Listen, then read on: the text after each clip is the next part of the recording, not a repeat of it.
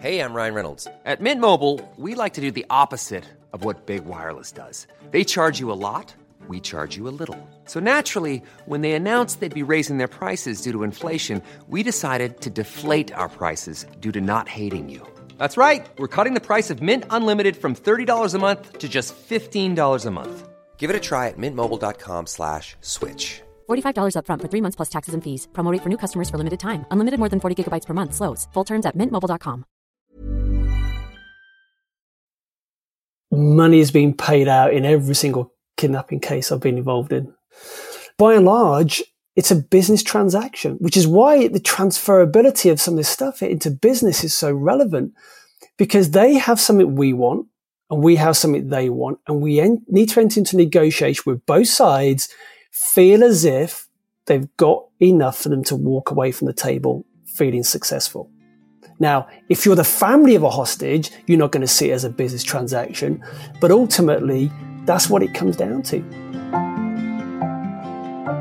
Welcome to the Unwind Podcast, a podcast for you to relax, drift off, and allow your mind to wander. I'm your host, Poppy Jamie, a best-selling author, entrepreneur, and researcher on a mission to share information that will help you live happier, healthier, and with more love, optimism, and wisdom. This podcast features interviews with well-known guests and world-leading experts about what it truly means to be human and what we can do to become the very best versions of ourselves. On today's podcast, I have a fascinating guest. I am interviewing Scott Walker, one of the world's most experienced kidnap negotiators. Scott Walker has resolved more than 300 cases using his negotiation skills, and for the first time, he's able to share his techniques to help you. Scott spent 16 years as a Scotland Yard detective engaged in covert counterterrorism and kidnapping operations.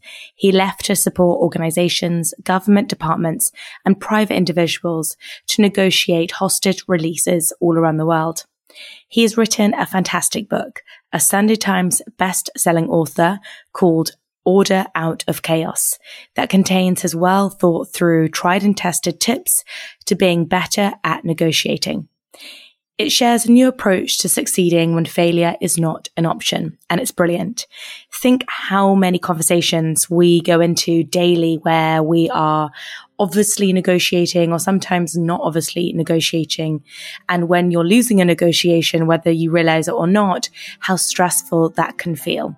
Well, thankfully, Scott's work can help you.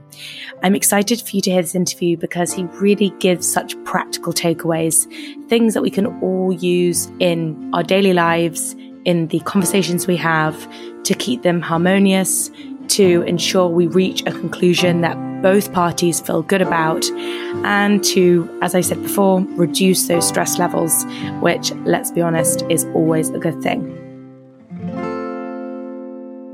Would you mind sharing a piece of writing that resonates with you? Yeah, sure. It's a piece of writing. It's a quotation I came across when I was 18 years old. So 30 years or so I've had this. It's about success. To laugh often and much, to win the respect of intelligent people and the affection of children, to earn the appreciation of honest critics and endure the betrayal of false friends, to appreciate beauty, to find the best in others, to leave the world a bit better, whether by a healthy child, a garden patch, or a redeemed social condition. To know even one life has breathed easier because you have lived. This is to have succeeded. By Ralph Waldo Emerson. Wow. Speechless. What a beautiful poem. Why did that resonate with you at such a young age? Well, it was actually in the book that I picked up at the time in a bookstore in Birmingham in England. And it's a book called Unlimited Power. I've got it here. I've still got the copy here by a certain Anthony Robbins. And it's a quotation at the front of the book, and it just really resonated. And at the time, I didn't really think too much of it. It's like one of these things, it's only years later when you look back and the stepping stones are clearly marked on your journey as to why your life has taken the path it has done. And everything about it just really resonates, that it's not about the flash cars and the nice houses, as nice as those are. Actually, it's being able to achieve things at a far more fulfilling and deeper level, really. And I think at a young age, it's actually quite unusual to consider what true success means and what that might look like, because we're so impressionable by culture, which kind of tells us the opposite. You know, in this world, we overpraise the things that really aren't spoken about in that poem, and those virtues that feel in some perspective could be simple, but yet the most profound. When have you felt most successful in your life? There's been lots of occasions, really, both on a personal level. It's seeing your kids do something well or overcome some obstacle or challenge themselves, and you think, do you know what? I've played a tiny part in that somehow. I've had an influence in that. And then, of course, you know, professionally, when hostages are released, when we've overcome massive amounts of challenges and issues and things not going according to plan, and everything you can think of going wrong, and it still works out, then you think, today's a good day. It seems to put everything else in perspective. I mean, this quotation, at the time, it didn't have the same impact as it does now, because obviously I've got 30 years worth of life experience as the lens through which to interpret that and other ways of what success means and what it doesn't for me personally. What's a life lesson you've been reminded of recently? Never take it for granted. Every day is a blessing. And so now every day I'm just grateful that I get to wake up and, you know what, I get another 24 hours to give this game of life another go and just do my best. Have you always had that perspective of kind of, wow, I'm grateful that I'm alive? Or do you think that's come from being in so many life-threatening situations? It's built over the years, and having gone through and experienced quite a lot of significant emotional events, you could call it that have happened, that each time you come out the other side, each time you process the grief, the trauma, whatever it is, you're given like a bit of a superpower. You almost get this little thing that you can top up, that actually the next challenge, the next roadblock you come across, actually you find a bit easier, and you have more tools in your toolkit that you can utilize to get through. And then it gets to a point where you think, I actually get to choose the meaning I'm going to give everything now and what life is going to mean for me, and I might as well choose wisely. Why do you think you have pursued the life you have? Because it is so unusual, right? What was it, do you think, about this life path that was for you? Well, it's not something when you sit down with a school's careers officer and they say, okay, Scott, what do you want to do? Well, do you know what? I want to go hunt pirates or I want to go and negotiate in the jungle or whatever it is. I think it's having an instinctive drive to serve someone or something bigger than yourself, which is why I joined the police in my early 20s. I was a detective for 16 years. And I know the police get quite a bit of a bad reputation at the moment, sometimes for justifiable reasons, but the vast majority are doing this incredibly courageous job with so much uncertainty, and that you come across circumstances and people that you can't turn around and run away because you're the last line of defense. And so you're constantly finding ways that you can help people, the people who don't have a voice, the victims, the families. And that world opens up so many opportunities, one of which was obviously kidnap for ransom and what have you. And I got afforded the opportunity to step into that world, which then opens up another door, which opens up another door. And before you know it, I'm there building up a number of these cases over years that have given me the experience to where I am now. But it's certainly not one you can map out, you know, when you leave school. As a child, were you very curious, or, you know, what was your kind of upbringing like for you to even find this path appealing? Yeah, I lost count how many times I got told, do you have to ask why for everything? It was always this curiosity of finding out, you know, what lies behind things. And particularly over the years was, well, what makes people do what they do? Why do we think and feel and act the way we do, particularly in times of stress, anxiety, crisis, change, conflict. And over the last 10, 15 years, I've had this ringside seat into the human psyche. And it doesn't matter what industry or sector or culture or country or background, there's lots of themes and patterns that show up. And I was witnessing all of this playing out, which then ended up prompting me to write the book. But in terms of going back to the original question around upbringing, it was on one hand, it was a very strict upbringing, but also a very loving one as well. One where we're encouraged to take responsibility, personal responsibility, and there's consequences to our actions. And so there's an element of self-reliance and independence instilled in me and my brother and sister, which obviously stood me in good stead many years later, really. If an alien was to come down to Earth and sit you down and say, Scott, you have witnessed the human psyche in so many different places and environments, as you just said, you've had this front row seat to look inside the human psyche at maybe some of the most life-threatening situations, the most fearful situations, the most joyful situations. How do you understand the human psyche? What unites us and what differentiates us? I think we all want the same or similar things. It's just how we get them that differs. Like you and I both want a bit of certainty in our lives. We both want some adventure. But what that means for you is going to mean something different to me, which is why you and I can experience exactly the same set of circumstances and situation. One of us is going to get stressed out and it's the end of days, where the other one gets really excited and think, oh, great, what an opportunity here I've always wanted to do this. So we all want similar things, but we differ on how we're going to get there, I think. So do you believe in nature or nurture? Because, why were you really curious? Do you think that was just your kind of soul's journey or actually taught? I think it's a bit of both. In terms of, personality, this is getting quite deep, I guess, in the psychology around it. I think there's an element of genetics in terms of things being passed on to you. Maybe some previous traumas that have come through you that are being passed on. But also I think some of the upsides, the good stuff comes through. And then it depends on your immediate environment, doesn't it, growing up? Are you exposed to things and experiences, and how are you communicated with and treated as a child particularly, and how that impacts you as an adult? I know one of your previous guests was Gabor Mate, a huge fan of his. And he explains, doesn't he, how those early years have such a profound impact on us as adults.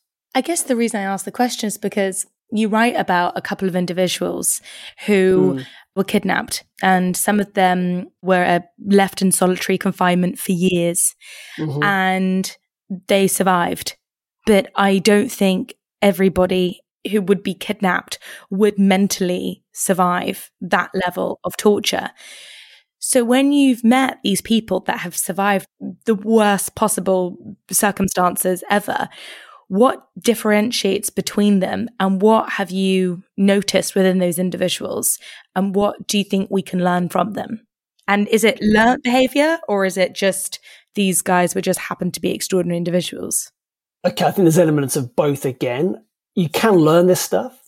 And what the stuff you can learn is the ability that you get to choose in every single moment the meaning you're going to give something. And it's the Viktor Frankl, his book, Man's Search for Meaning. I know that's quoted a lot around how, between the stimulus that happens, the situation, the comment, you're getting kidnapped, the car crash, whatever it is, there's a moment, there's a gap where you get to choose, okay, well what meaning am I going to give this now? And no matter how right or wrong or good or bad you may think it is, you still get to choose, and then you get to choose your response as opposed to just reacting in some kind of knee-jerk reaction. But most of us, if not all of us, start out that way, where we do have this emotional reaction to things, which is why people fly off the handle so much.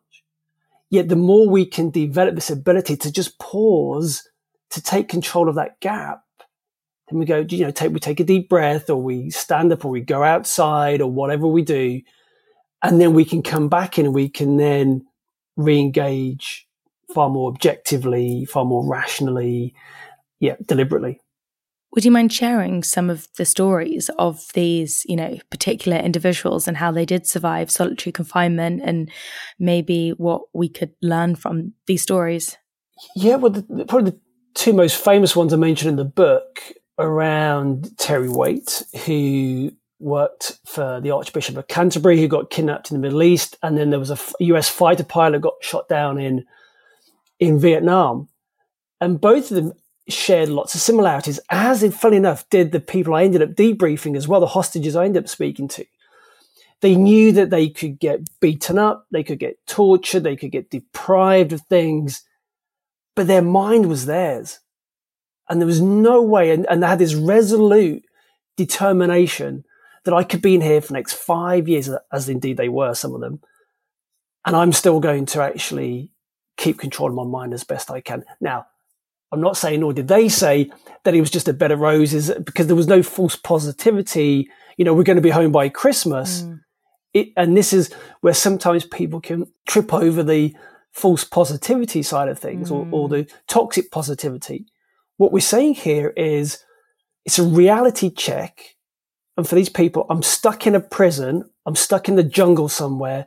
I've absolutely no idea when I'm going to get released. However, I can do nothing about it right now, apart from stay focused, stay positive, stay engaged in my mind. And that's why Terry Waite, for example, he wrote his best-selling book whilst held in captivity. John Glenn, the Air Force pilot, absolutely mapped out every square inch of his dream home. And then when he got released, he built that home and lived in it. And Terry Waite then went on to publish his book. Some people, I guess, have that instinctive ability to do that anyway.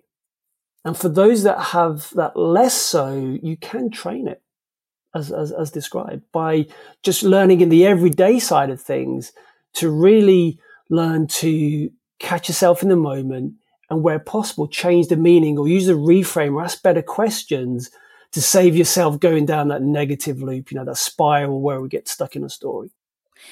So let's go into some of the tools you share in the book. What mind tools or what mind practices do you, for example, practice on a regular basis to develop this mental strength? Over time, I've tweaked and tested and adjusted pretty much every school of thought on this, and whatever, which now works for me. And so every day I make sure I build or continue to build that foundation. So I call it the 3 M's.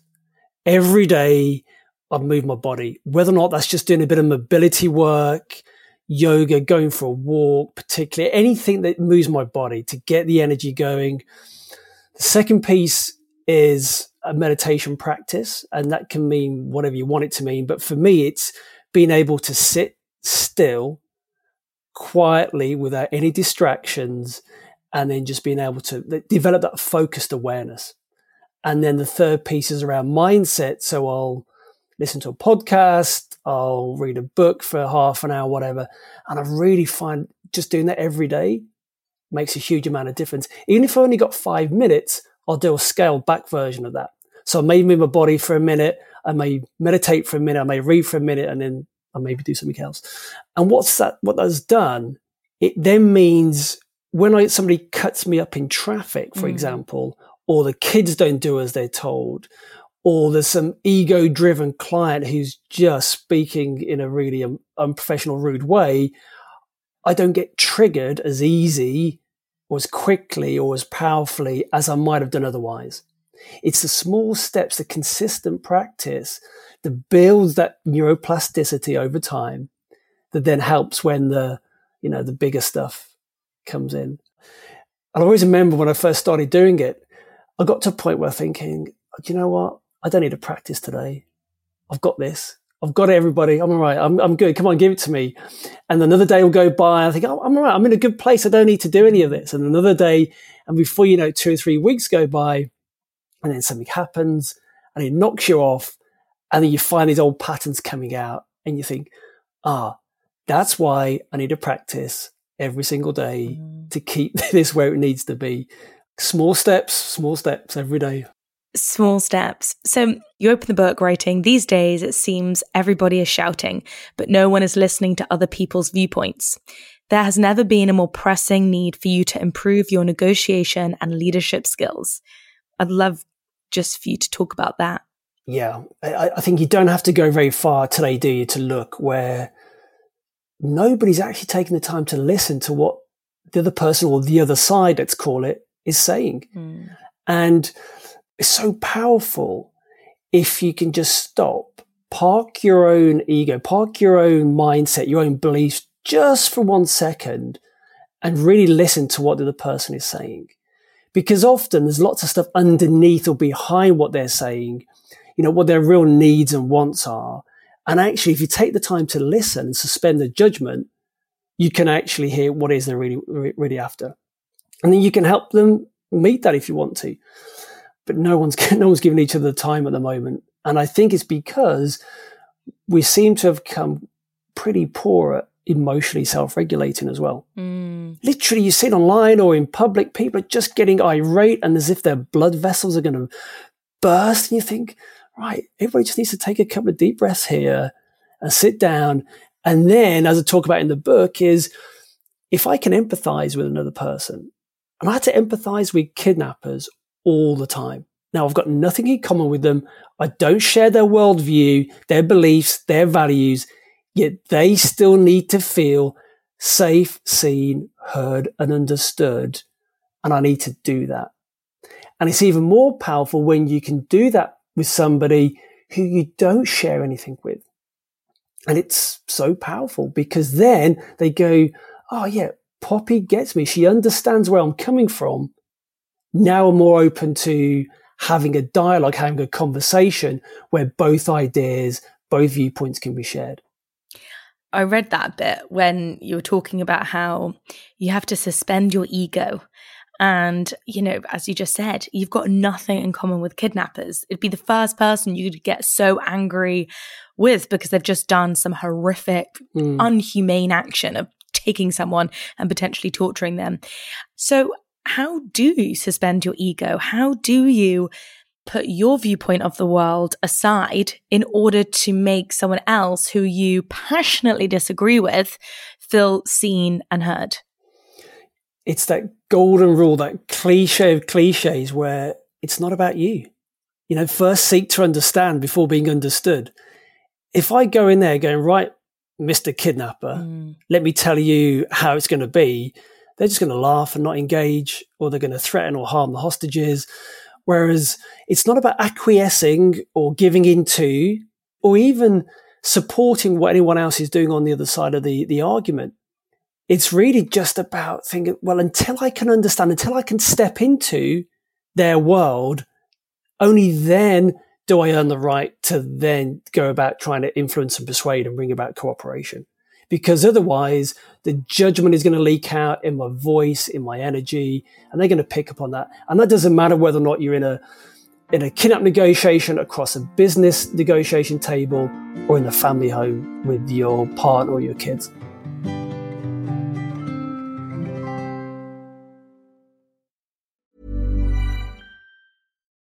Life is full of what-ifs. Some awesome, like what if AI could fold your laundry? And some, well, less awesome, like what if you have unexpected medical costs?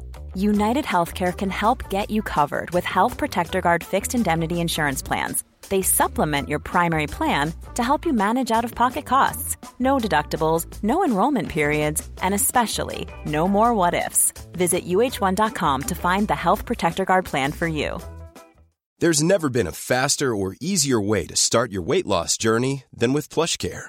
PlushCare accepts most insurance plans and gives you online access to board-certified physicians who can prescribe FDA-approved weight loss medications like Wegovy and Zepbound for those who qualify. Take charge of your health and speak with a board-certified physician about a weight loss plan that's right for you. Get started today at plushcare.com/weight loss. That's plushcare.com/weight loss. plushcare.com/weight loss.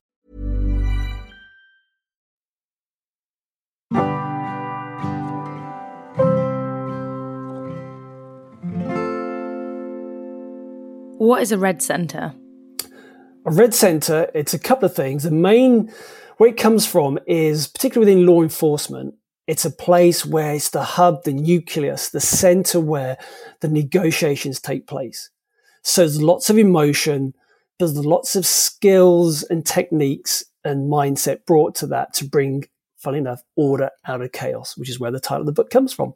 So it's a physical space that happens. But over time, I was seeing that actually the people who are good at this, the hostages who not only survive but thrive, the negotiators are really good at it, at doing their job, the families who can keep their calm, they have this place within them that no matter what is going on outside of them, the overwhelm, the tsunami, whatever it is, they can somehow bring this center of calmness and certainty within themselves, and they tap into all the abilities that we all have as human beings to actually bring about a solution rather than drowning in a pity party or a story or negativity that's not going to succeed for anybody. As you said, I feel like there's an overarching theme of this. How do you stay calm when you're in a red center, when there's total chaos around you? And it kind of brings me to think in the home, right? You know, sometimes the most emotional arguments can be with the people that we love the most. You know, do you have any practical tips to stay calm when you're trying to collect information? And also, what are your suggestions for questions that helps you to, you know, utilize your golden rule, which is seek to understand before being understood? The listening is the first piece to all of this. And again, sometimes we just want to vent. Some people just want to vent. They want to be heard. They don't want to fix it, particularly in the home. And I've learned the hard way when I've tried to fix my partner's challenges or problems or issues she brings to me. She's not looking for that. So it's about listening, not trying to fix things. And then there's some tools and techniques such as around, you can paraphrase or you can summarize back what you've heard, either in your language and your words or theirs, so they understand and think, yeah, Scott actually gets me. He knows well, he can see where I'm coming from here. And there's the more well-known things like mirroring. You know, you can mirror back the last 2 or 3 words. And if it's done with proper sensory acuity, it can be really powerful. Where it falls foul is when you sound like a robot, just repeating things over and over again. Can we maybe do an example? An example? Yeah. Maybe I will pretend that I've just kidnapped, not that I have a gardener because I don't have a garden, but let's say I've just kidnapped my gardener. Okay, so let's set a bit of context here. So we're now on the phone. Mm-hmm. You've kidnapped your gardener, and you're demanding some money. Yeah, is that what you're saying? Yeah, that's what I'm saying. Okay, so I'll pick up. Hello. Hello. Hi, I've got your gardener. Yeah. Okay. Can we speak to him, please? No, I want $10,000. $10,000. That's a lot of money. You know, we're a poor family. If you want to see him again, you've got to give us the money. Yeah, we will try to get as much money as possible, but you must look after him. We will look after him if you go and get the money. Okay. How do we know he's alive? Okay. I will hold the phone and I will tell him to say something to you so you know he's alive. Are you alive? Do you hear that? He's alive. He's talking. Okay. Thank you. Really appreciate that, Poppy. All right. And so let's speak again, maybe tomorrow, and we'll see what we can do. But you must look after him. Will you promise you're going to look after him and take care of him? Yes, we will take care of him until you get the money. Okay, we'll do our very best. Let's speak tomorrow. Well, this phone will be on about 2:00 tomorrow, okay? Okay. What I've done there, I've taken control of the negotiation. Interesting. Because I've placated you. I've not said, no, you're not going to get 10,000. I said, it's a lot of money. We're going to do what we can. So I want to buy time. I've got proof of life. So I know you've got him. I'm getting you to agree to lots of stuff. And I'm now imposing a call window on you, which means I can switch my phone off and we can go for beers and whatever if we wanted to, not that we would do, between now and 2:00. And you're now making a declaration that you're going to look after him. So psychologically, you're invested in this and you're promising you're going to look after him. And so I guess it just depends through this little role play. What is you want to get from this? What do you want? What's the outcome you want from this, really? Interesting. So if we were going to then translate this into just a general argument, what you've just shown is actually it wouldn't be successful just telling someone no. If someone is asking you for something, the worst thing you can do in this moment is just to point blank shut someone down and say no. I've never used the word no in a negotiation. Wow. Yeah, and I think in the home where my daughter wants to go to a party, my teenage daughter wants to go to a party, or wants loads more money, or she wants this or that, then I'm going to use some more of these active listening skills. I'm going to find out what is it about the party, but then I'm going to use maybe some mirroring. Rather than sounding like an interrogation, it encourages the other person to talk. So say if it's in a stressful and an anxiety scenario, I want the other person to talk. So the more they can talk, the more they can kind of bring down it's balancing out the nervous system. We want the parasympathetic and the sympathetic nervous system to settle down. And objective rational thinking only comes about when the irrational anxiety comes down.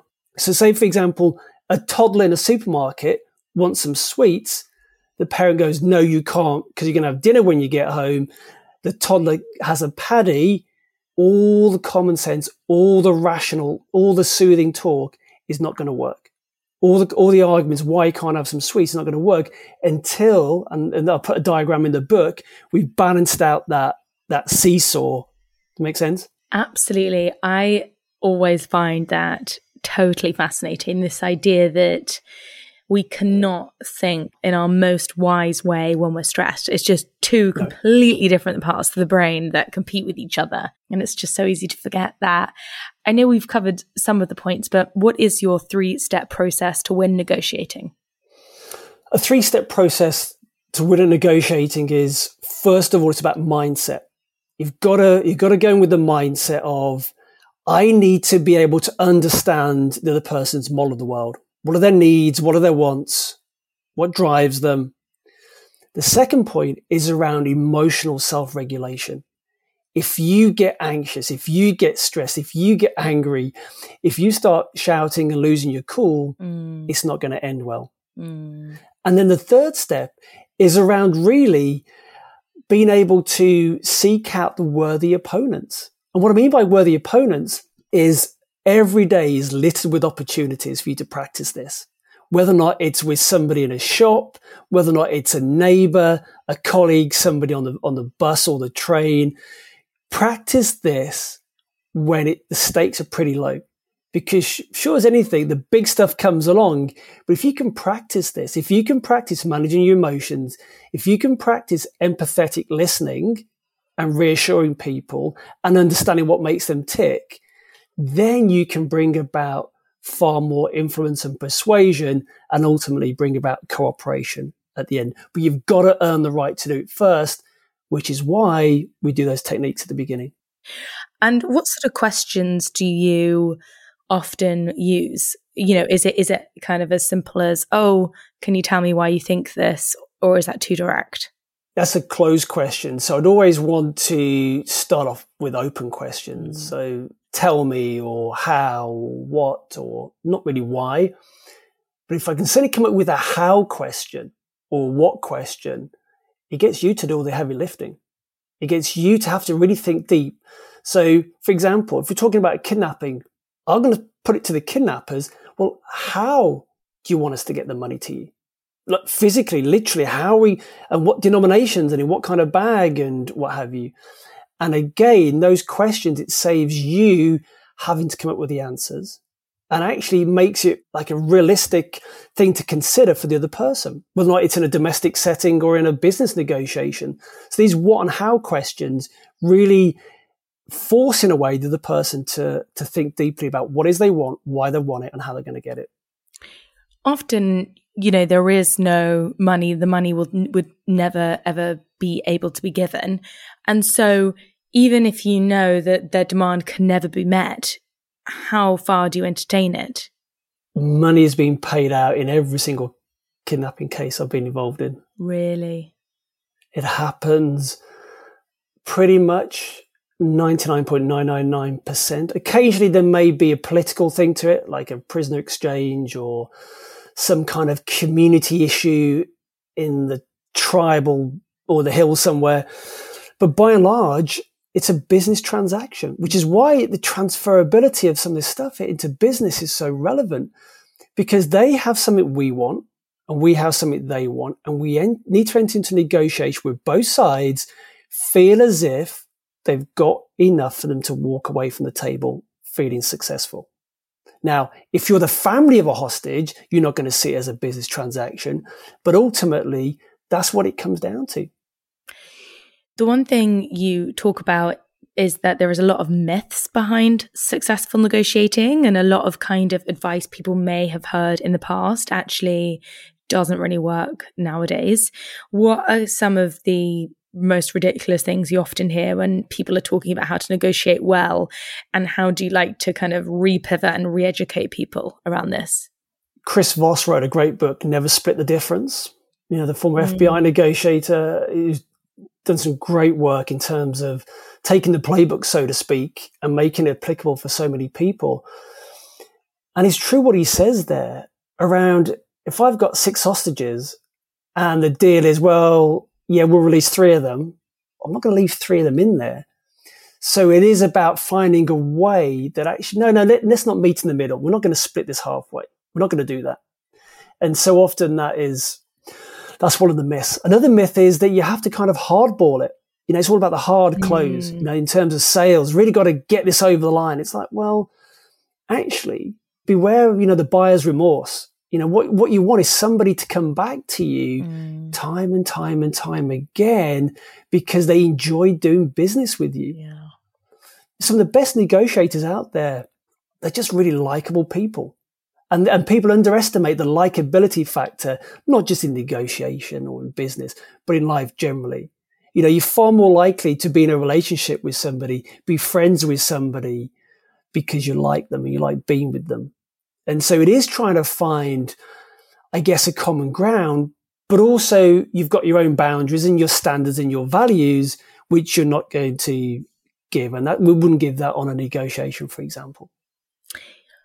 How do you think people can make themselves more likable, inverted commas, more charming? Because I do actually think that people lack a ton of charm when it is like a free thing that people can have. Like, it doesn't cost any money to be charming, and yet everybody loves to spend time with someone who's, as you said, likable, charming, whatever word you want to use it. I think it's one of those things where if you get out of your own way, it's not a script you need to follow. It's not a series of things you can just tick off on a checklist. And it's about bringing lots of curiosity and openness to the conversation to be likable. But you need to genuinely want to, like, I genuinely need to find out or want to find out as much as I can about you so I can get to know you. Now, if I come across as being, right, question 3, question 4, question 5, you're going to think, what's all this about? But if I've got a genuine curiosity to find out, okay, well, what's your journey about? What's your life about? What do you enjoy? What don't you enjoy? And that comes across. And if you're genuinely interested in what they've got to say, then I think people can pick up. You can pick up, can't you, when people are being genuine and when people are just going through the motions, particularly in maybe a sales type environment. Yeah, it's so true. And you can really tell when someone's being honest as well. You know, when someone says, honestly, don't buy that, it's just really not worth your money or something. And you're like, even if they're lying, you're like, thank you. Thanks for caring about me not buying something that isn't worth the money. But, you know, when you suggest something else, then I'm so gullible. I'll say yes.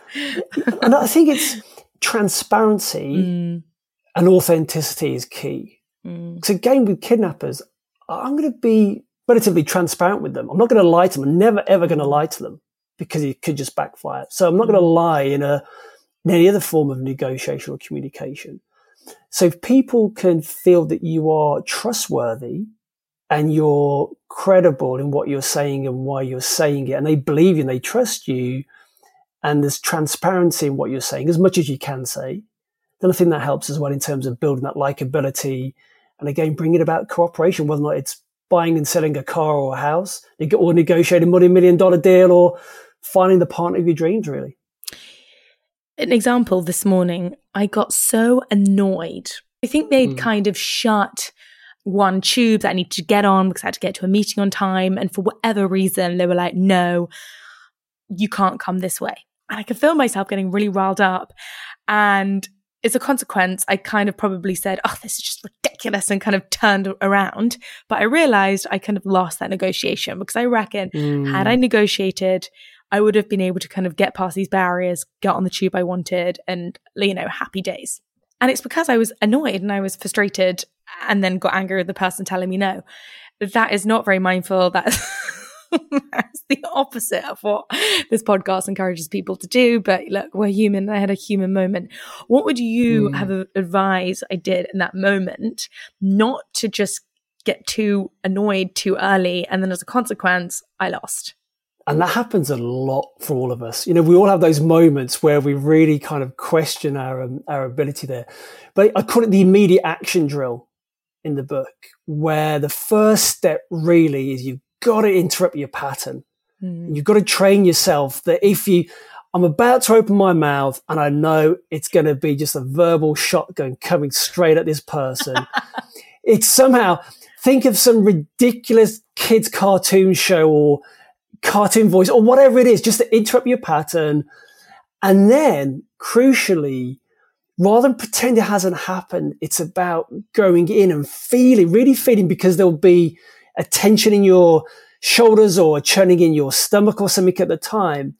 And if you can develop that awareness of, oh, hang on, I can feel that. It's feel the feeling and drop the story. Doesn't matter why you're feeling it for now. Just feel it. And the more you can then feel it, it then dissipates. After about 90 seconds is how long all these drugs are pumping around our body. And then after that, the third step is asking better questions. Because if you try and ask the questions in the heat, when you're stood in the fire, you're not going to really listen to them. So if you can interrupt the pattern, allow the feeling to subside, and then you ask a better question, such as, I don't know, what am I missing here? Or what else could this mean? Or what's the opportunity? Or some kind of empowering question that lifts you out of that negative loop. And then you can put a smile on your face and go about your day and go, well, do you know what? I'm going to take a different route. And then who knows? You may bump into somebody that you wouldn't have normally bumped into. You may walk across an advert on the side of the tube for something that you've been looking for ages, and you've suddenly just found it. And who knows? So it's that 3-step process of interrupt the pattern, feel the feeling and drop the story, and then ask really empowering questions of yourself. So you're obviously, one of the world leading experts at negotiation. Is there any situations that still catch you out now, or are you pretty good at applying what you teach in every situation? The people who've really managed to still get me to step up to the next level as much as possible is my kids, because they've grown up with this now, and they can see every trick, and just trying to get them to go to bed or get off their phones. And I deploy everything, the whole arsenal at them, and they just go, oh yeah, you're doing that, aren't you? You're doing that bit, you're doing that bit. Yeah, hey, life gives you all these opportunities to practice and practice and practice. But the kids are certainly up there with some really difficult negotiations, that's for sure. Who's given you the most useful advice in your life, and what was that advice? I don't know who said it, but it was around, someone said to me ages ago, was that the power's in the reframe. I think I was going through a bit of a tough patch before I got into the negotiation side of things. And they just said, do you know what? I know you're going through this tough patch at the moment, but the power does lie in the reframe. If you can somehow see an empowering future, if you can see a light at the end of this, and when you get out there, you can look back, and this whole experience, if you can reframe it into a positive, you'll have a whole different feeling about it. It'll have a whole different emotional hold over you. And that was really powerful. And so it is, I know it can be a cliche around, it's not a bed of roses for sure, but actually you can still take, the empowering stuff out of it. And it just gives you a better quality of life, better emotions. And what life event has taught you the most about yourself? The death of my mom, actually. She tragically took her own life. And that was a real eye-opener. Because at the time I was going off all over the world, saving lots of lives. Yeah, I couldn't save the one life that really mattered. And for me, that was a wake-up call that, every single day, I'm going to be so grateful for this life I get to, which is why I mentioned at the beginning, was I'm not going to waste a single moment, because so many people went to bed last night thinking they're going to wake up this morning, but didn't. And so that was a real life lesson for me. And again, the reframing that was actually, life is beautiful. There's so much out there to go out and enjoy. And I say to my kids all the time, all this stuff will get thrown at you as you walk through life, but you've just got to get up and just get out there. And there's no point hiding away. It's just maximize and enjoy it as much as possible. And so, I guess that's one of those key lessons for me. Well, what a really touching end to this interview. And thank you so much for sharing that event, because it really puts a lot into perspective. And thank you for this wonderful interview. I've really thoroughly enjoyed it. And I'm giggling to myself that I've kidnapped a gardener still. Is he back? Have we released him? Have we got him back? I think we've released him. I think with all the tools, we've released him. Where's the best place for people to find you and obviously find the book? Probably the website is the best place, which is scottwalkerbooks.co.uk. And there people can get hold of the book and sign up to a monthly newsletter where I incorporate, some of these tools and techniques that some are in the book, some are not in the book. And that's a way of keeping in touch and finding out what's going on. Brilliant. We'll put a link to that in the show notes. Thank you so much, Scott, for being on The Unwind. You're welcome. Thank you so much for listening. And if you enjoyed today, please hit subscribe and leave a comment, because this helps the podcast so much. I'd be endlessly grateful if you wouldn't mind doing so. My mental health book, Happy Not Perfect, is available to order now. The book teaches you how to be a flexible thinker, a skill that helps you navigate any challenge that might come your way, helps you manage emotions, and helps you thrive to be the bendiest version of yourself. Until next time, I love hearing from you, so do shoot me a message on Instagram, send me a DM with any of your thoughts. Stay safe and well.